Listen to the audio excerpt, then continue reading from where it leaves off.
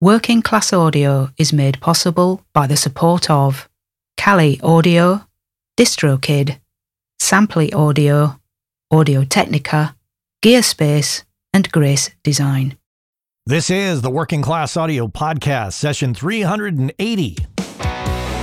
Working Class Audio, navigating the world of recording with a working class perspective. Here's your host, Matt Boudreau. Thanks, Chuck. Hey, everybody. Welcome back to the Working Class Audio Podcast. This is session 380 you're listening to. My guest today is Grammy-winning producer, engineer, and mixer, Nick Raskulinecz, who's worked with Rush, Alice in Chains, Foo Fighters, Deftones, and many, many others. And we have a fantastic conversation I really think you're going to enjoy. So Nick Raskulinecz coming up here on the Working Class Audio Podcast. Grab your coffee cups, friends. Let's talk about perseverance. You've heard me say it before, hard things are hard. And the audio world can be hard.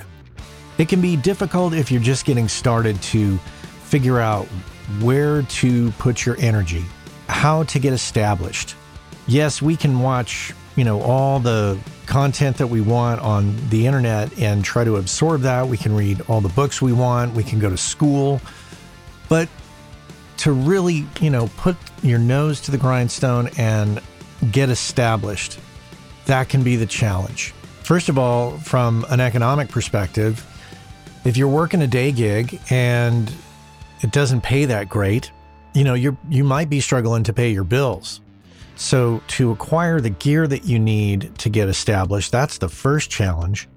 And let's say once you get the gear, getting somebody to hire you to use that gear is another challenge. And even if you are established and you want to open a studio, that is a challenge in its own category. And keeping that studio running well, man, that's, as for those of you that know my history, you know that I know that that is a true challenge. So that being said, knowing that there are these challenges and that it can be difficult, it can be discouraging too, because those around you, if they don't see the results, they may start to question that. And their questioning it may start to impede on your brain a bit. And then you start to doubt yourself.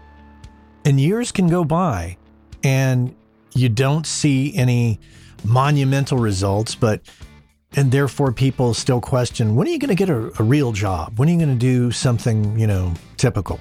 And it can be very frustrating. It can be discouraging, disappointing. And once again, it's like a feedback loop. It starts feeding back on you and you start to doubt yourself.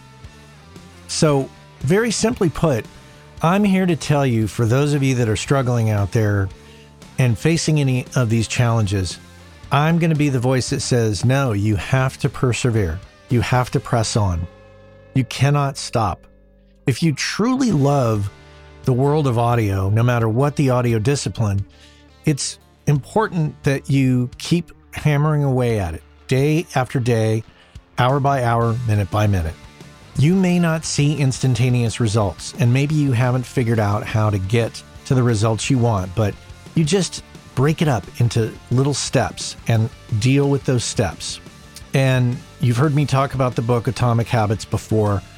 It's about maintaining a habit of continual self-improvement when it comes to audio. Always be asking how you can improve each thing that you're doing. Make that a daily habit. Don't set a goal, just instill habits, because habits over time materialize into bigger things. They can be bad things, of course. They can be good things, right? If you eat something that's not good for you for 5, 10, 20 years, bad things are probably going to materialize. But if you eat good things, right? Good things materialize. It's the same in audio. If you keep hammering away at it, your skill level will grow. Good things will materialize. So every day, just try to ask yourself, what am I doing today to improve my audio skills? And if you focus on the skills and you focus on establishing your your presence in the world of audio, and I'm not just talking about social media, I'm just talking about doing a great job, having people be happy with your work and letting that word spread, having people talk about you, recommend you, etc. Great things will materialize. But once again, it goes back to having faith in yourself and not stopping. You've heard me talk about it before.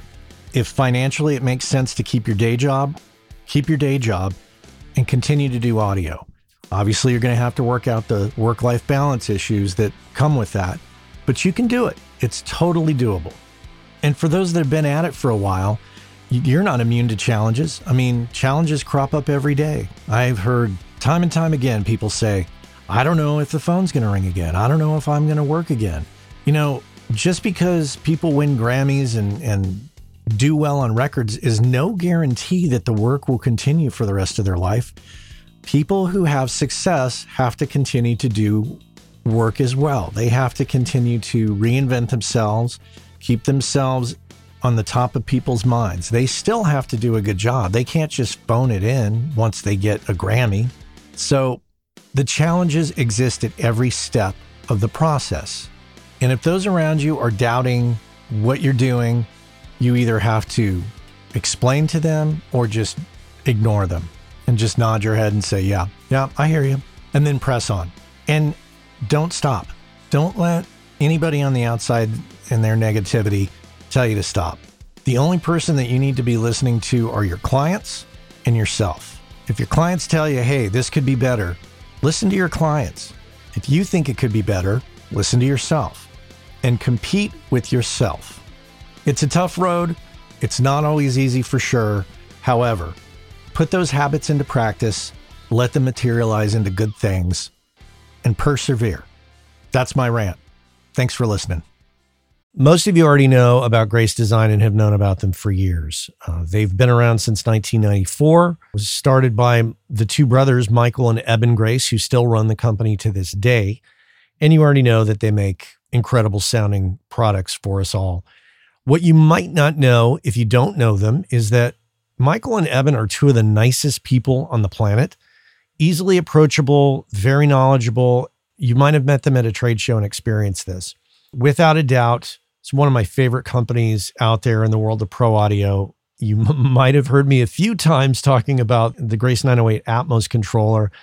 I think the most elegant solution, if you're going to be doing Atmos, that is the best solution out there, as far as I'm concerned, hands down. And prior to that, I was using the Stereo 905 controller for many years. Not only that, but most recently, I've used their 108 mic pre's to do the Room 219 combo jazz record that you might have heard me talk about. The point is that they check all the boxes for me. They're incredibly nice people. They make incredibly great products. They're located here in the United States in Lyons, Colorado, and employ a number of people. They're the epitome of a small business here in the US, and I just love that whole thing. So if you are in the market for mic preamps or instrument preamps or monitor controllers, this is the company to check out, hands down. If you don't know about them, go to gracedesign.com, check them out. And if you're in the market for any of those products, you absolutely have to consider what they offer, because what they offer is superior build quality and sound quality. And those of you who bought their products in the 90s that are still using them, you know exactly what I'm talking about. So check them out, gracedesign.com. I know the business of audio is a frustrating one sometimes. The audio part's pretty fun, but it's the business of it and the career part of it that's a little challenging to many of us. I can completely empathize with that. And if you thought to yourself, God, I wish I could talk to somebody about this, you can do that. You could talk with me about it. As a matter of fact, you can book me for a coaching and consulting call over Zoom very simply. Just head on over to workingclassaudio.com. If you click on the menu button at the top of the menu, there is a link that says Coaching and Consulting with Matt. Super simple. Click on the link, book me in for an hour on a Zoom call, and we will discuss your particular situation, and I will help you get refocused, re-inspired, and figure out what is the best path forward for you. If your situation requires a little more extensive conversation, we can absolutely book a series of calls and, like I say, get you focused and get you moving forward. I've been there, and when you don't have anybody to talk to about it, it's a little frustrating. So head on over to workingclassaudio.com, click on the menu button, and book yourself in for a Zoom call with me. And we could sit down and chat, coffee's in hand. ready to tackle the business of audio together. Let's get to it. Nick Raskulinecz here on the Working Class Audio Podcast. Nick, welcome to the podcast. Hey, thanks for having me, man. It's just great to have you here. Fan of your work, definitely a Alice in Chains fan for sure. And we'll get into that record a bit. But let's start off with, where did you grow up? So I grew up in Knoxville, Tennessee, and spent pretty much my whole childhood and school years and high school years kind of just growing up in Knoxville and being a kid and getting into music, 13, 14, seriously getting into it and getting into playing guitar and starting a band with my friends, rehearsing at the drummer's house. We always had to play at the drummer's house because none of us drove, so we didn't have any way to get anywhere. So that's where the drums were, right? Exactly. And got really, really into music and playing in bands. And the day after I graduated high school, I was like, all right, done with this, done with school, ready to pursue this dream that I've had for the last 6 or 7 years. Who got you into guitar? Why was it guitar first? I think because my uncles played guitar. Both of my uncles, my mom's brothers, one of them played classical guitar, like really, really good, like Segovia level. He would spend like 2 years learning a piece of music, and I was listening to Rat and Motley Crue and was like, what? 2 years? Come on. And then my other uncle, the younger one, he was more into rock. He was kind of more into like the Police and Led Zeppelin and stuff like that. And he wasn't too much older than I was, so we were similar in age.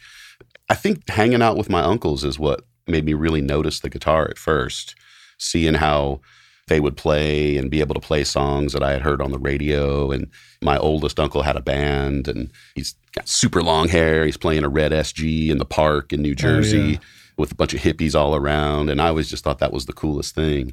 So that's probably what got me into the guitar. And then a lot of the music I was listening to, like Iron Maiden was probably my first big love guitar band.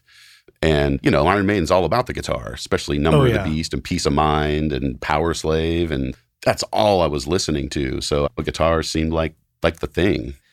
Yeah, I will never forget being at my uncle's house in Albuquerque, and MTV was on, I think it was maybe 1981, and seeing Run to the Hills and just going, oh my gosh, that's what I want to do.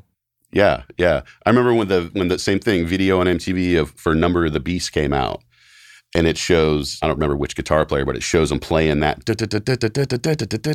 I always thought that was the coolest riff. So I just got into guitar, and I was never the greatest guitar player. I'm still not the greatest guitar player. I know my way around, and I can play lots of rhythm stuff. And I've never been able to been like a lead guy or anything.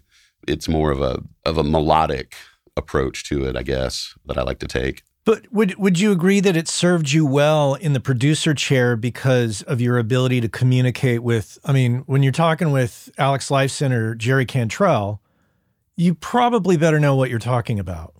There's no question it did. All those years, teenage years, playing guitar, taking guitars apart and fixing them and changing things and messing with different string gauges. Learning how to tune a guitar. Let's just start with that alone. That in itself takes years to be able to perfect, in my opinion. And all that stuff has come back around without question. In the last 20 years of this awesome career that I've had, I still look back at the teenage years and early 20 years of banging around in a band and trying to make that happen on that end and all the things involved with that, your instrument alone. And then after the guitar, I kind of started to get into drums a little bit. And actually, if I was going to play anything in a band, it would be the bass. Why is that? Because basically I played guitar up until a point to where I was in a band and the band broke up, right? So all the other guys went and started this other band, and I went and started my own band as a guitar player. And like I said earlier, I was never the greatest guitar player. I could write a decent song, but I was never a lead guy. And back then in the 80s, it was all about being the lead guy. Everybody wanted to be Warren DeMartini. Nobody wanted to be Robin Crosby. You know what I mean? Everybody wanted to be George Lynch. You know, nobody wanted to be the other guy. But I was the other guy, and I was fine with it. But anyway, so my friends started this kick-ass band, and they needed a bass player.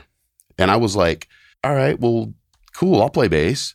So I started playing bass and kind of picked that up as my main instrument for the next 10 years up until now.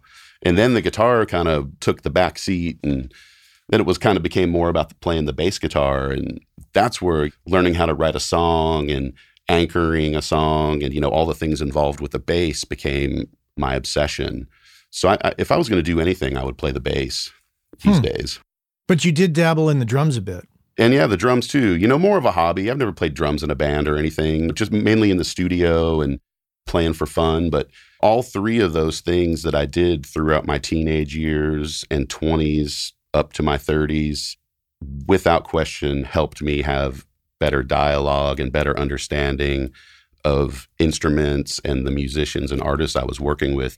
I can speak the language pretty well across all three of those instruments. So when people in bands, we meet and we get in the studio and they kind of start to discover that, it creates a great bond, especially with drummers. For some reasons, drummers more than anybody.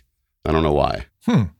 But when drummers figure out that I'm like a total drum nerd, complete obsessed freak about drums and recording drums and changing heads and tuning drums and everything that comes with that, they're just like, whoa, okay, kick ass. Yeah. Drummers are a very special breed. I always say that on the show because I'm a drummer, and drummers are they're kooky people. Across the board, something I've noticed in this journey of mine is there's something common about a lot of drummers in bands. Yeah. It's hard to put my finger exactly on what it is, but there's something different about drummers. Yeah, slightly different breed of human being. Totally. So yeah, banging around in the station wagon with my 8-track in the back and a carload of mic stands and mic cables and pulling up to some band's rehearsal room and loading all that stuff in and recording a demo and taking it back to my house and unloading all of it into my mom's garage and mixing it and doing that year after year from age 20 to 25, just on a local Knoxville scene level. Yeah. By the time I left Knoxville and went out to California and started working at Sound City, I had all this experience behind me, but I didn't really realize it then. I think about that more now than I did then. The journey was just still going forward. Right. If I read correctly, and correct me if I'm wrong, that your grandfather helped you buy the 8-track. He helped me buy the 8-track because I used the college money that they gave me. They were like, graduate high school. Hey, Nicholas, I think it was like $3,700 or something. Right. Here's a few $1,000 to help you go to University of Tennessee, which back in the 80s was probably a couple semesters of school. Yeah, easily. Back then. But I took the money with full support of my parents, and I went down to the local music store and bought an 8-track and 10 mic cables and 6 or 7 SM57s, which I still have and use today, by the way, and headphones and some speakers. Went to Lindsay Ward electronics store and bought some Yamaha power amp that had RCA inputs on the back I could hook everything into. And that was the deal, man. So the money that they gave me for college, I used to buy studio stuff. And to me, that was my education. I think that is the smart move there, honestly.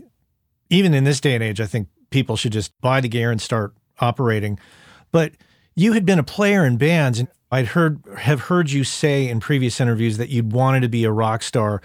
What started to drive you in the direction of paying attention to the recording end of things? Yeah, I mean, you're totally right, man. When I moved to California, I had full intentions of our band, the 3 other guys that I was with at the time. That was really our mission. The recording thing hadn't really consumed me yet. It was still something I was just doing. And the whole reason I started to do it, honestly, was to record our band. Yeah. That's the whole reason. So I could hear what we sounded like, so we could work on our songs and make our songs better. We just started recording live rehearsals, and I would run a snake into the drummer's bedroom on the other side of the house and get them all to play and get levels real quick and then run in there, press record and run in there real quick, and we'd play the song, and then we'd all go in there and listen to it. And we would make arrangement changes and things like that. But at the time, we were just going forward. We weren't really thinking about what we were doing. So when we moved out to California, it was really about the band still. And immediately we got out there, we got an apartment in Hollywood, we got a rehearsal room, all within the first week. And it was just like, whoa, we're doing it.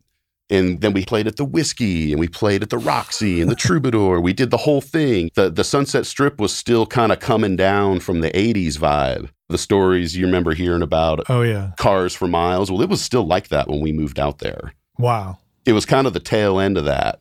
So it was great. There was tons of places to play, and there were record companies there and studios. So it was like, we're here. And then doing that, I got a job at a pizza place over across from Canner's Deli over on Fairfax. And I was making pizzas and lattes and $12 peanut butter and jelly sandwiches for club kids who were tripping out of their minds on ecstasy and playing during the band during the day. And it was great.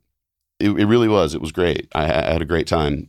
And then an acquaintance of mine, a guy named Brian Bell, who plays guitar in Weezer, who is from Knoxville, right after high school, he moved to LA. He was like, I'm not going to college here. I'm going to go to MI. I'm out of here. I'm going to go to Musicians Institute. So he would come home for Christmas all throughout the early 90s and be like, oh, let me hear your recordings. And he was kind of like, your recordings sound great, and you should come to LA because there's all studios out here. And I was just kind of like, yeah, whatever. I'm doing the band. You were driven to try to make it work.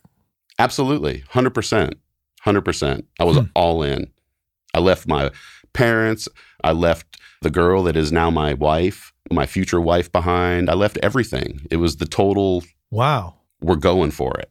May I ask, going for it. Did you have people that said, oh, you're going to LA, you're going to go try to do this rock star thing? Did they try to kind of poo-poo the idea and say, that'll never happen, that's a 1 in a million chance kind of a thing?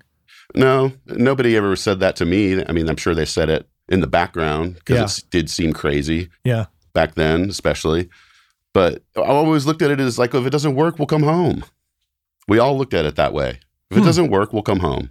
We got to at least try, because it was not going to happen for us in Knoxville. Right. At the time, Knoxville was all about super duper alternative rock and college alternative rock, and we didn't have a chance. So anyway, I'm in California working at this pizza place. It totally sucked. My buddy Brian Bell calls me, says, hey, we're working on a record down at the studio called Sound City in the Valley in Van Nuys, and they're looking for a runner.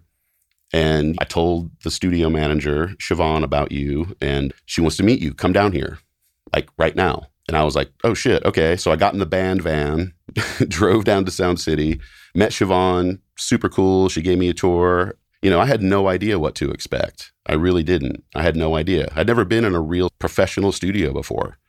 Wow. So she hires me on the spot, is like, cool, I need you to start tomorrow.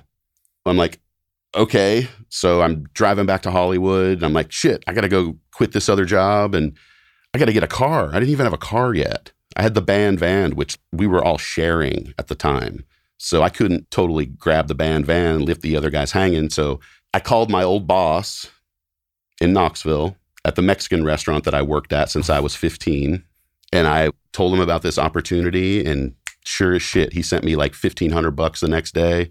And I bought a car. I drove to Sound City, and I started as a runner. Wow. Yep. That was pretty cool. That's how it went down. That's amazing. You're coming from Knoxville to Los Angeles. That's a very different place. So Did you have any culture shock, or did you know what you were getting into?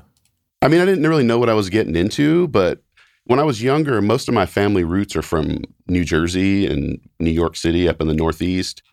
Ever since I was little, I was always going up there and visiting them, and my grandparents would take me into New York City. So I had kind of already been exposed to New York City by the time I was like 6 or 7 or 8 years old.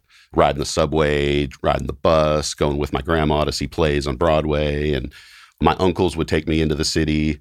They'd take me to, 48th, where Sam Ash and Manny's, all the guitar stores used to be back in the late 70s, early 80s. Yeah. A very different place back then. I very vividly remember walking around Times Square with my uncles. And the pizza place and the runner position, was the pay roughly the same, or did you take a hit in pay, or? I think it was roughly the same. I mean, the pizza place, it was like cash under the table type deal. I don't even remember how much it was. It was nothing. It was nothing to walk away from that. And then I started as a runner. What did you think of that position and the job description?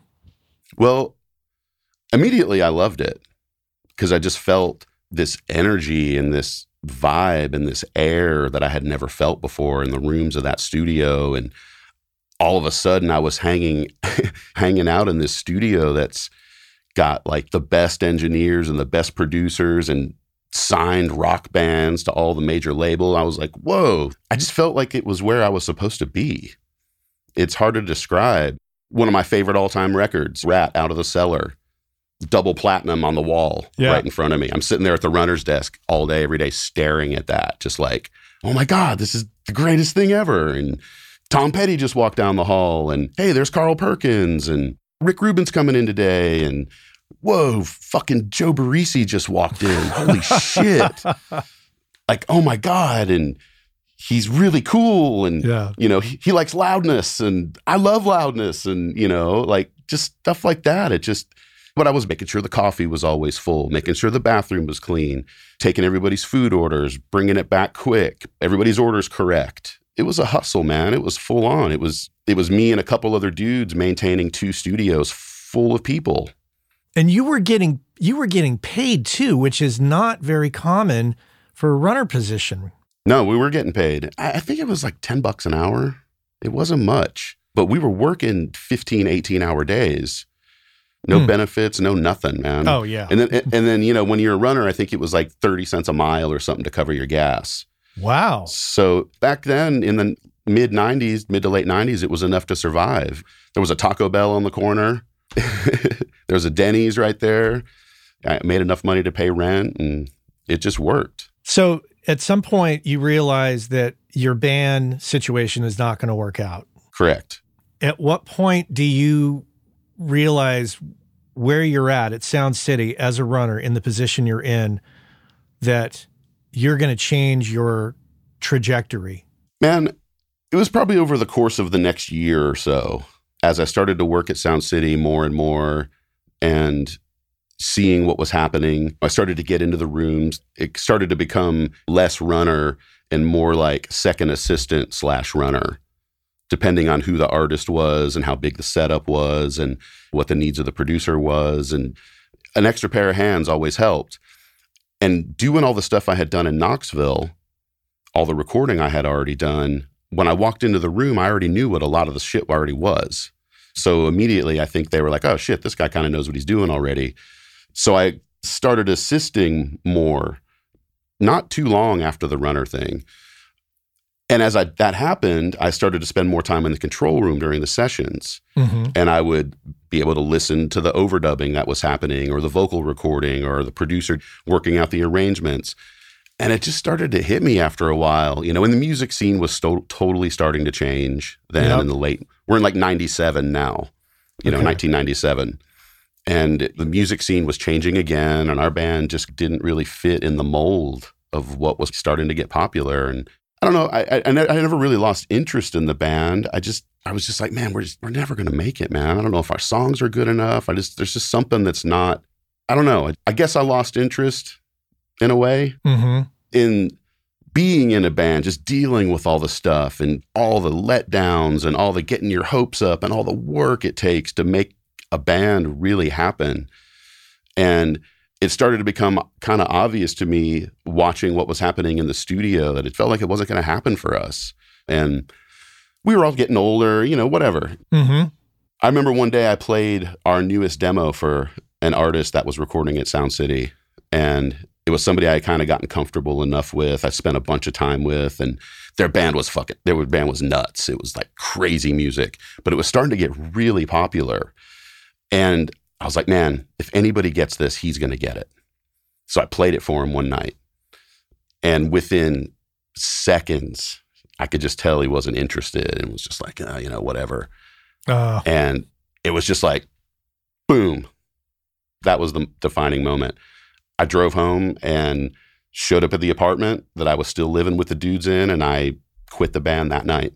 That's a tough position to be in. Guys you've moved out with, you've been hanging with, they're your brothers, and then you're leaving the nest.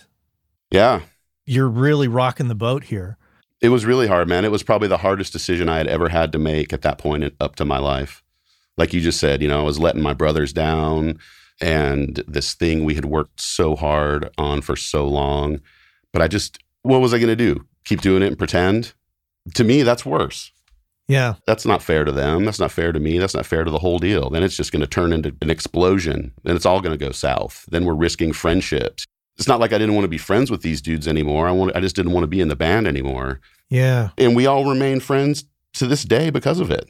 Yeah. And it's for those who have never been in that position, there's an identity crisis, I think, that happens a bit because you've bought into this concept that this is it. We're going to do this. And then when you realize it's not going to work, it can be a little emotional, maybe not break down crying emotional, but in your head, it gets a little rough. Thinking, Absolutely. Am I making the right decision? It was very, very hard. And very pragmatic of you too. I mean, I'm sure you've seen Decline of Western Civilization, the metal years, right? Mm-hmm. Oh, yeah. Seeing all those people in that movie go, the interview person saying, well, what if it doesn't work out? Well, it's going to work out. Just belligerent. And I was seeing that also at Sound City, working there. I was seeing that side of it too. Right? So I was seeing all the positive and kick-ass stuff, but I was also seeing exactly what you just said happen right before my eyes with bands who had kind of gone past already. But they were in there and they were doing it. This is the one. This is it. This is the one.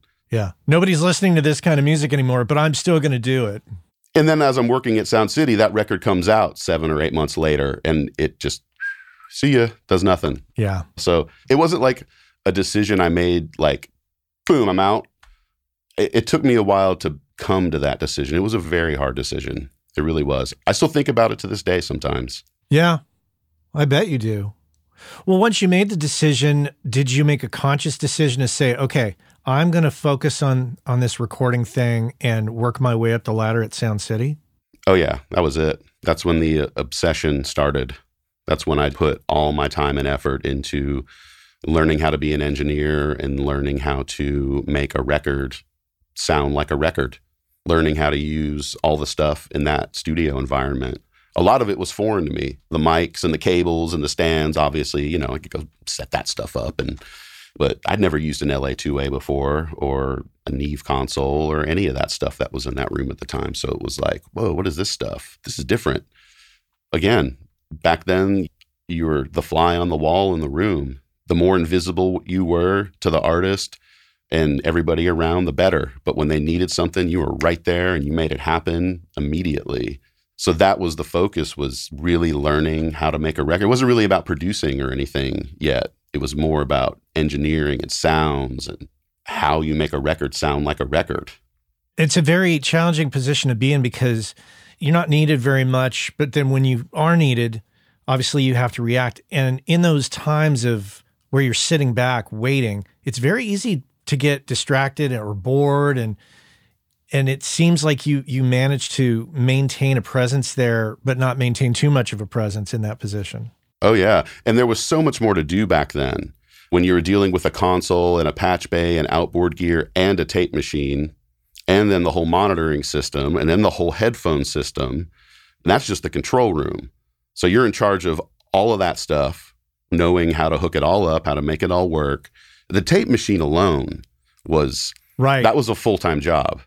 Between the maintenance, keeping up with the reels, keeping everything organized, making sure the tones were good, checking the alignment. That was a full-time job. People have no idea what that was like nowadays.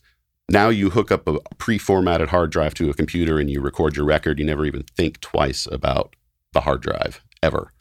Hey, our friends over at DistroKid have created the DistroKid app for Android, which allows you to do some key things such as check your stats from Apple and Spotify, edit release metadata, upload new releases, and a host of other features. And remember, WCA listeners get 30% off your first year at DistroKid. And if you just head on over to workingclassaudio.com/WCA30, you can follow the link, get your 30% off, and be off to the races. So check our friends out at DistroKid and make sure and get your 30% off by going to workingclassaudio.com/WCA30. About a year and a half ago, I signed up for Samply.app, and I have to report back and say that I'm completely thrilled with it, and it's working out quite well. It gives me the ability to upload mixes and masters to the website and provide a super pro looking interface for my clients. They can drop comments in the timeline. They can listen on any device. They can listen to it in high res. And if I want them to pay for the mix or master before they download it, because of the Stripe integration, I can set that up. There's also Dropbox integration, which allows me to quickly create a folder in my Dropbox, which automatically syncs with Samply, makes it much more simple. You should check it out for yourself, but there's a deal to be had. So use the code WCA20. Go to Samply.app or Samply.app. Use the code WCA20, get 20% off, and you'll be off to the races. It's a fantastic tool that I think you're going to enjoy and will definitely make you look a lot more pro when you're delivering files to clients. Skip that whole business where you send it to them over Dropbox. That looks totally amateur at this point. Use Samply.app and use that code WCA20, and I think you're going to be really thrilled. Samply.app. Check it out. It's a big jump from an 8-track to a 24-track machine in terms of alignment. So it was. The first time you were asked to align a tape machine, were you given any kind of guidance, or did they just throw you in the deep end? Well, the good thing about Sound City is it was such a cool spot to be. Like, everybody that came in there knew what they were getting. It was just a cool vibe, a cool atmosphere. The assistants that were above me, Greg Fiddleman and Billy Bowers, who have both gone on to do incredible things, both came from Sound. Those were the guys. When I started as a runner, they were the assistants. So I came up beneath them, especially Greg Fiddleman. Yeah. I was his assistant a lot on a lot of sessions. There was a tech named Danny Buchanan who didn't work for Sound City. He worked at a bunch of studios around. He mainly worked at A&M, but he would come over whenever to fix stuff. And between him and Greg and Billy, I would watch them align the tape decks, the Studers. So I was just always over their shoulders, you know. By the time I actually physically did it myself, I knew exactly what was happening. I just hadn't physically done it. So back then, what do? You wait till the client leaves, and then you throw the tones reel up and you practice aligning the tape deck. You align it for the next day, just off those tones. And doing a record alignment was the most stressful one. That's when you're starting from scratch. You got the MRL reel with the pre-formatted stuff, and it's this and that, and you got to align a tape deck to that, and then you have to do your other part of it. And it was a complicated process. And if you didn't do it correctly, you get a call from a really pissed off producer at the next studio because the alignment was wrong. Yeah. Or God forbid you hit record on the alignment tape. Oh, yeah, yeah. Just maintaining the tape deck, that was a full-time job in addition to all the other stuff. How did you get out of that position? How did you graduate? What was the moment? The moment, it wasn't one particular moment. It was multiple moments of being around a lot, working on lots of different stuff, becoming friends with lots of different engineers and different producers. Eventually, late 90s-ish, I started getting calls from different producers and engineers who needed work on projects outside of Sound City. So I would go work with them on projects in other studios around town. And then through some of my band connections, the years I was in the band, I had already met some A&R people. And then I started to see some of them again now, 3-4 years later. And now I'm this dude at Sound City, head assistant guy, working on all the kick-ass stuff. So I started to realize that I needed to not get stuck in an assisting position. That if I was going to do this thing that I still wanted to do, I had to move up to engineer. I had to get out of Sound City, and I had to find some bands that I could record and show my engineering skills and stuff like that. Because back then, you could still get demo deals with labels. Right. You get a call from an A&R guy, be like, hey, we're thinking about signing this band. We got $25,000. Take them in the studio, record 4 songs, record demos. So there was a lot of that stuff going on back then. So I started to do some of that stuff. And then I would start first engineering certain things that would come into Sound City where they didn't have an engineer. They might not have enough money. They had a producer and a band, but they didn't have an engineer. So Siobhan, studio manager, would be like, well, you can use Nick. Nick will engineer it for you. So things like that started happening. I would go out to see local bands. There was a band called Fireball Ministry that was bopping around the scene in the late 90s, early 2000s. And I saw them play and I was like, whoa, I love this band. And I literally just went up to him after the show and introduced myself, said, hey, I've got access to this studio that I work at. We can go in on weekends or after hours. Would you guys want to record a couple songs? I would start doing stuff like that and just kind of started building up a reel, a CD that had 5 or 6 songs by 5 or 6 different bands. And so I had my little promo reel, and it was kind of like the same thing as promoting your band. Yeah. You got to let these people know you're out there. That's so right. I just started doing that. And honestly, man, just word of mouth. I ended up making a record for Danzig. I met Glenn Danzig through another friend who was the guitar player playing with Danzig at the time. And he really liked some of the stuff I was recording around town. So he told Glenn. Glenn called me. I ended up engineering a record. That was kind of the first like big thing I did. And right before that, again, a Sound City connection led me to record with Duff McKagan. I recorded his band at the time called Loaded. So I was like hanging out with Duff in his kick-ass house up on Laurel Canyon. He had this amazing studio built into it. And he had a tape machine and a board and all tons of outboard gear. And he didn't know how to use any of it. And he didn't want to use any of it. He wanted somebody who could do it to record his band. So boom, I'm up there making a record with him. So it was little incremental steps that led me out of Sound City to the point to where I went down and talked to Siobhan and was like, I guess I'm kind of done working here full time. And I went back sporadically. If she needed me for something and I wasn't doing anything, I would go back and assist or engineer or whatever. But it kind of split, but I maintained the relationship the whole time. Were you consciously thinking to yourself as you're working with like Danzig and working with Duff McKagan, are you thinking, wow, I'm really starting to escalate here. This is really growing. I need to keep going. Working with those people, I'm sure you're thinking, this could get bigger than this. Yeah, I mean, it wasn't so much like a conscious realization while it was happening. It just felt right. I felt like I was hanging out with the people that I should be. Mm-hmm.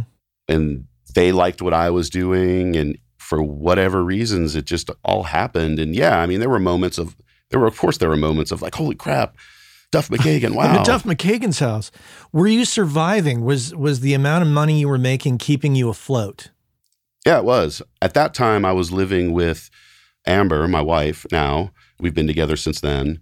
She ended up moving out to LA a couple years later after I did. I'd be calling her from the desk at Sound City, 2:00 in the morning, waiting for the session to be over. Like, you got to come out here. It's great out here. There's so much to do, and there's tons of shows. And because she's also from Tennessee as well, right? Yeah. Okay. Yeah, we had a little apartment in Hollywood over by Pink's Hot Dogs in a little neighborhood over there. Oh, yeah. Yeah, I was surviving barely. Okay. Like barely, though. Barely. Duff paid me, of course. He paid me, and Glenn Danzig paid me. But, who am I? I couldn't ask for a proper rate or anything. I still hadn't done anything to warrant that type of situation.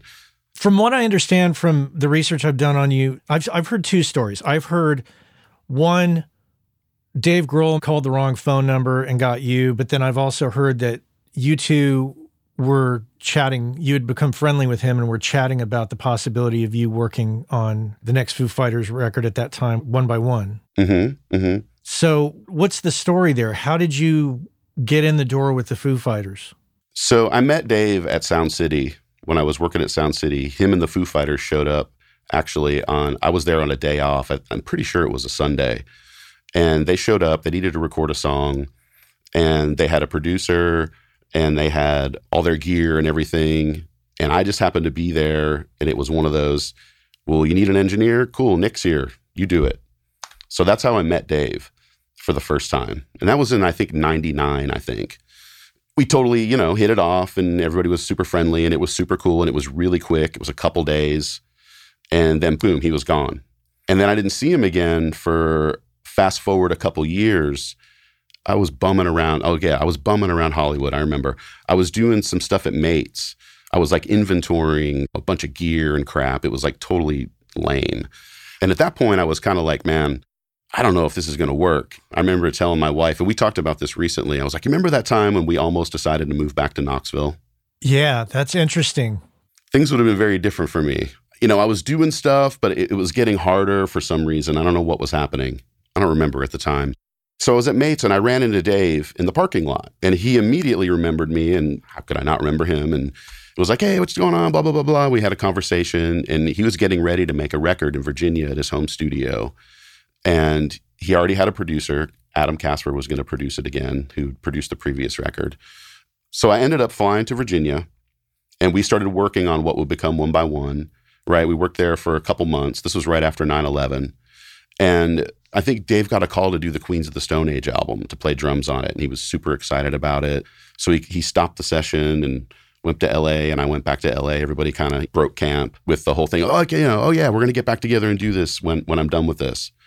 And a few months goes by, and I had started working on another record. My friend Matt Hyde, who was a producer, engineer, he worked at Sound City all the time, and I would assist him a lot. We became really close, and I had engineered a record for him, a Fu Manchu record, a year before. Love Fu Manchu. Yeah, me too. And they were one of my favorite bands. They were in and out of Sound City all the time. So I had kind of known those guys. So it was a lot of fun. So Matt needed an engineer for another project, so I started working on that. As I'm working on that, Dave had finished his Queens of the Stone Age stuff, and I got a call that he wanted to start working on the record again, and he wanted to talk to me about it.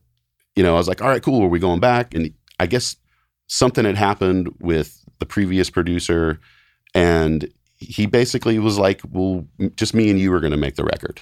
And I was like, great. He's like, you're going to produce it. And I was like, okay. Because we had already spent a few months together working on some stuff.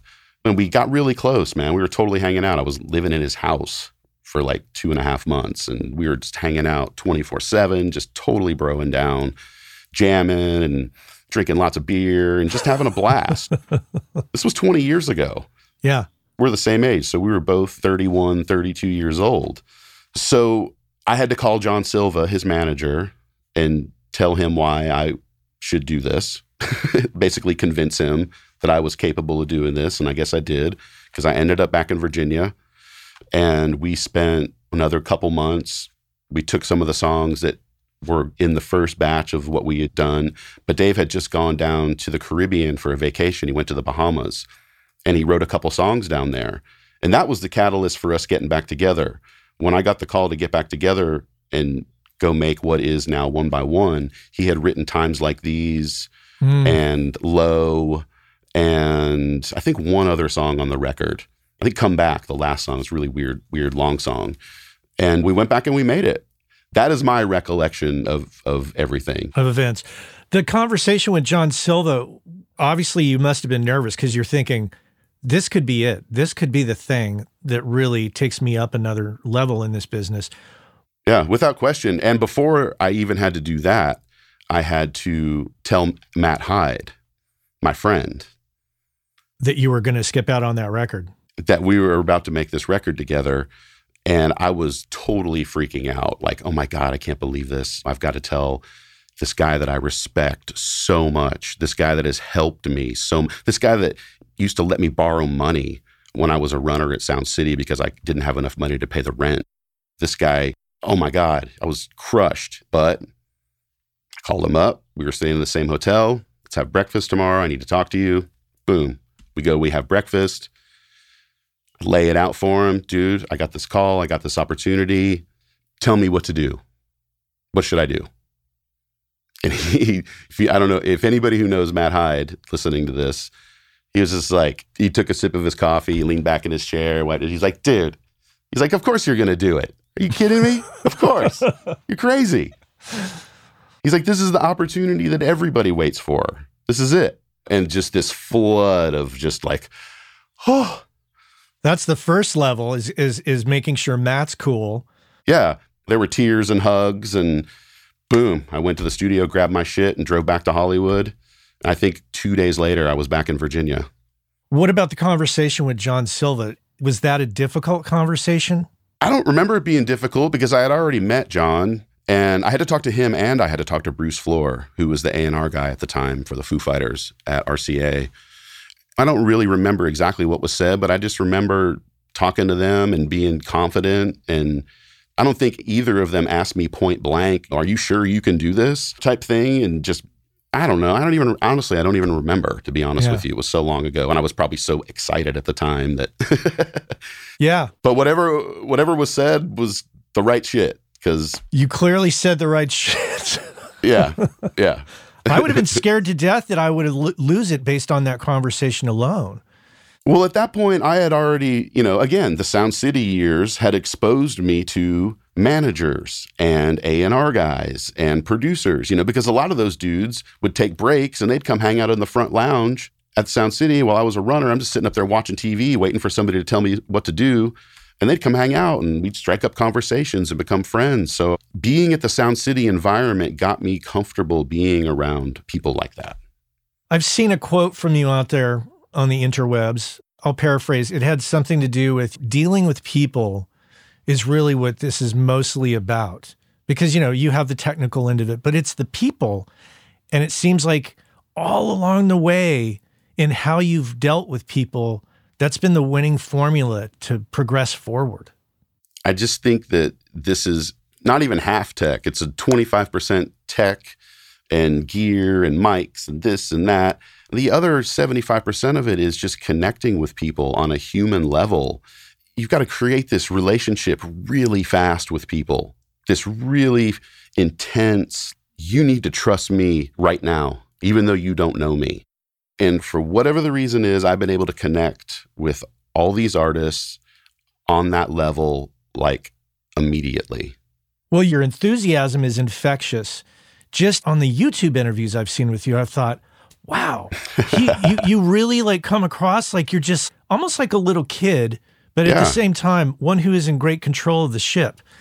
And I think that personally, I get so caught up in the logistics that I start to worry about, okay, well, if Dave Grohl says, Nick, you're going to produce, I would immediately think, well, okay, yeah, sure, I can do that, but what do I, who do I ask to get paid? How much do I get paid? How is this handled?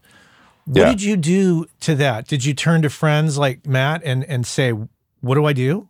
At that point, I actually had a manager. I think maybe a year or so before that. I think it was right after the Danzig record I did, I realized I need to get somebody to represent me and help me get out there more and make sure that I could get paid for what I'm doing properly, because I was starting to record things that were starting to be released. And then you have to deal with what about the whole points thing and stuff like that. How does that work? I had no idea. So I had a guy, and it was really good. It was a great relationship, and he was good for me. And he knew John Silva, so they worked out. I got to say, from that point all the way up until now, luckily, I've never had to deal with any of that shit, really. I mean, I have to deal with it, of course, but I don't have to have those conversations. I hate talking to artists about money. I hate that part of the business, part of the conversation. I've never liked doing that because I hate mixing those two things together. Art and money is just a bad combination, and creativity and all that. And I like to stay out of that as much as I can, to be honest with you. Yeah. Well, I understand, especially, when your focus and drive is really about making great records. Nothing is the killjoy like, hey, so let's talk about money. Yeah. And at that point too, it was kind of like, all right, I need a manager because I think I'm starting to get pretty good at this. People are calling me all the time. I was getting really busy. And then, like I said a minute ago, things kind of dried up a little bit there for a second. But up until that point, it was all good. And I didn't want to be taken advantage of. Mm-hmm. And I guess my shit was really simple back then before the Foo Fighters. Everything got complicated after the Foo Fighters. We made that record and we had a great time making it. And I was still figuring out what to do. There was a lot of new technology coming out at that point. And, I was still learning how to be a producer and dealing with Dave. He's so talented and he really is kick-ass at most of the shit he does. I think part of producing Dave is kind of just letting him do his thing in a way. It's kind of a different angle on producing. But with artists like that, they don't need a whole lot. I think a lot of it has to do with encouragement and making sure they don't get off track of what they're trying to do and the vision that they've got. Connecting with that vision with an artist, sometimes you got to go in really hard. And sometimes you got to sit back and just let them do it and make sure it just doesn't derail. And once you do a record like that, it really opens the doors, which it did for you. It changed everything. It changed my whole life. There's no question. I can never thank Dave and John Silva and Bruce Fuller enough for giving me that opportunity to produce that record. I mean, straight up, it was a game changer. We won a Grammy a year later for it, and it sold like couple million copies within like 9 or 10 months. And the single was #1 on the radio. So yeah, like immediately, man, the phone started ringing and I got busy. Like I started producing major label records like immediately. Wow. Good for you. That's really a great story to hear. Had you and your wife left LA before that moment, yes, we would be having a different conversation. we wouldn't be having it. Oh, not necessarily, because not everybody on this show is well known. Yeah. We might possibly be having it because I'm sure your work ethic in the studio would not have really changed. Yeah, I don't know what, I honestly have no idea what I would have done. I probably would have gone back to work at the Mexican restaurant. And yeah, I honestly have no idea what I would have done, but I never looked back, man. I never looked back for 1 second. Now, to get an opportunity to work with a band like Alice in Chains, making their first record in quite a number of years, 15, 16 years or something, with a new singer, that would have been a complicated situation to walk into. I mean, a little intimidating being that they're Alice in Chains, number one, but it carries with it the extra complication of a new singer and whether or not that's even going to work for people. Absolutely. All of the above. Do you have a conscious method in your head that you learn to break the ice with strangers and get familiar with people in a very short period of time? I mean, honestly, man, there's not really a conscious effort other than I just be myself, and I'm curious about people and I like to ask questions, and I really love music. And if I'm talking to the right person and that's their connection also, the connection it usually just kind of happens. It was the same way with the guys in Rush.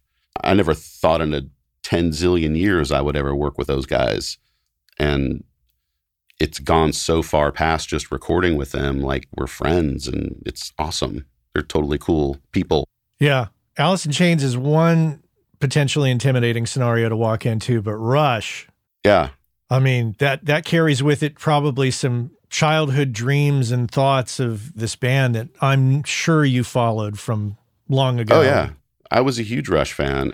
But I was more interested in making a record with them than I was being a Rush fan with them. I was more interested in getting to know them as people and, in my opinion, getting Rush to this thing that they sounded like from the eras of Rush that I loved growing up. And I know pretty much what all my friends talk about.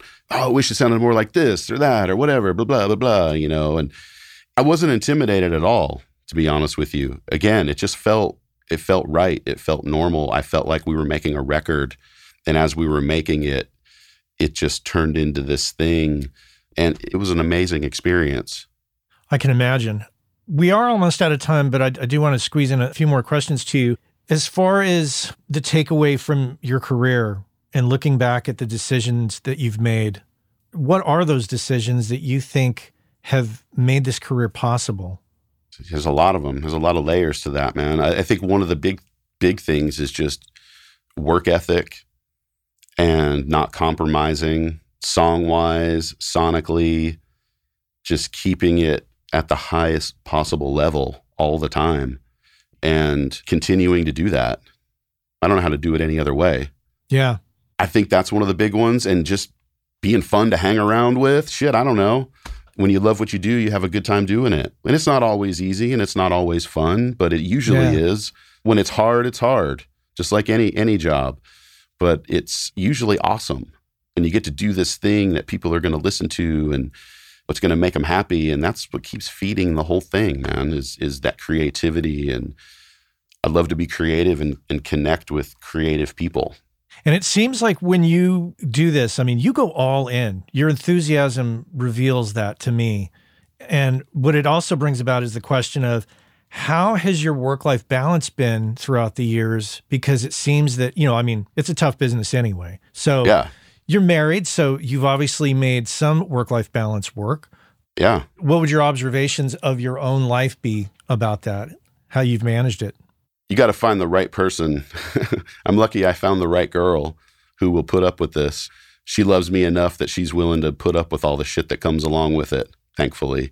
You just have to make time for other things in your life, which is really, really hard to do. And I'm super guilty of not doing that in the past, and will probably do it again in the future because it's impossible to put a time limit on this. Yeah. That's one thing I've learned big time over the years is, if you're not under the just most absolute crazy deadline ever, which most things are, but just having, the time it takes to make a record and make it great it just takes a lot of time. And there's no quick way to do it. Yeah. There just really isn't. Still to this day, with all the technology and everything, it still takes forever. Finally, was your primary decision in moving back to Tennessee driven mostly by family, to just be around family, knowing that now that you've had the track record you have, you could pretty much operate from anywhere. I mean, that was a big part of it, for sure. Amber's parents live closer. My mom will live closer, will be closer to that. And it just hit me one morning when we were in California. It was like I was starting to work out of town a lot. I was starting to have to leave LA and work at studios in New York and other places. And I was gone. I was like, man, I don't even have to live here anymore. I'm doing good. I think the career's pretty solid. Around that time, the downloading started. All that stuff started. I saw the numbers start to drop. I was like, oh, it's like, we better get out of here. We've set ourselves up with this awesome life out here. But then coming back to Tennessee was great. I mean, I grew up in Tennessee. We both did. It was kind of a no-brainer. And we were starting to have kids in the family. And it was so crazy out there. We just wanted to be back in Tennessee and have space and raise our kids back here. So I was able to come back here and work. I found some awesome studios, Blackbird. Oh, yeah. A couple other ones. There's Cartage here. There's a great airport. There's tons of hotels for my bands to stay at. So I've been making records in Nashville since 2007. I never told anybody I moved from LA either because I didn't want everybody to think I'm moving to be like some country dude. It's like I've been making, I've had Alice in Chains and Korn and Trivium and all the records I've made in the last 10 years I've pretty much made here in Nashville. Black Gives Way to Blue was made in Nashville? That was done in LA. We did parts of the last record. Okay. Those first two Alice records, I had to go to California to make them out there. On a departing note for the audience, if I'm right, Paul Fig has worked for you, right? Correct. Yep. Okay. I'm going to put a link in the show notes because my interview with Paul, I think we talk a little bit about his connection to you so the audience can put the dots together, if you will. Yeah. Paul's also Sound City alumni. Yeah. I needed an engineer and I remembered him and we hit it off really well at Sound City. And it's like, boom, I need a guy. Paul, what are you doing? All right. Yeah. Great. Quit. You're coming to work for me. Super nice guy. Love talking with him. I love Paul. Yeah. He's the best. Nick, I really want to thank you. I've been meaning to get in touch and try to get you on the show for a long time, and I appreciate your time today. So thank you so much. No problem. My pleasure, man. It was good to talk to you and fun to talk about all those old memories. Thank you, Nick. I appreciate it. No problem. It was good talking to you. Our friends over at Cali Audio have just introduced the brand new LP UNF system, which is meant to give you everything you need from a studio monitor in a package that you can basically set up anywhere. And the system is specifically designed for your desk. So no matter how else you're using your desk, reflections from the drivers to the desk to your ears are accounted for, giving you a perfectly clear picture of your mix that you can rely on to translate well. Whether you're putting them on stands behind your desk, on a desk away from walls, on a desk against a wall, on a desk on speaker stands away from the walls, there's a number of configurations and they have settings on the back to accommodate all of that and more. And if price is a concern, never fear. They're priced at $299. That's right, pretty affordable. Head on over to caliaudio.com and check out the new LP UNF. Nick Raskulinecz here on the Working Class Audio Podcast. Thanks so much for being here with me today. Want to remind you, if you have guest suggestions, which I totally welcome, head on over to workingclassaudio.com and find the guest suggestion form and fill that out, send it on over. I would love to hear who you would like to nominate to be on the show. But that's all for me today. I want to thank my crew. That includes Anne-Marie Plo in the editing, Cliff Truesdale on the Working Class Audio theme song, and the mystical voice of Chuck Smith. That's right. Connect with me on LinkedIn. And until next time, take care. Hey, I know many of you are aware of this, but for those of you that aren't aware, Working Class Audio sponsors the forum over at gearspace.com called Audio Life. And quite simply put, it's a place where audio professionals can go to talk with other audio professionals about things other than audio gear, including life hacks, work-life balance, health and hearing loss. You know, if you want to talk with other audio professionals who can identify with what your lifestyle is like and how it relates to things going on in the world outside of audio, this is a great place to go and check out. So head on over to gearspace.com, check out Audio Life, many of the same topics that we discuss here on the show on gearspace.com. So check that out.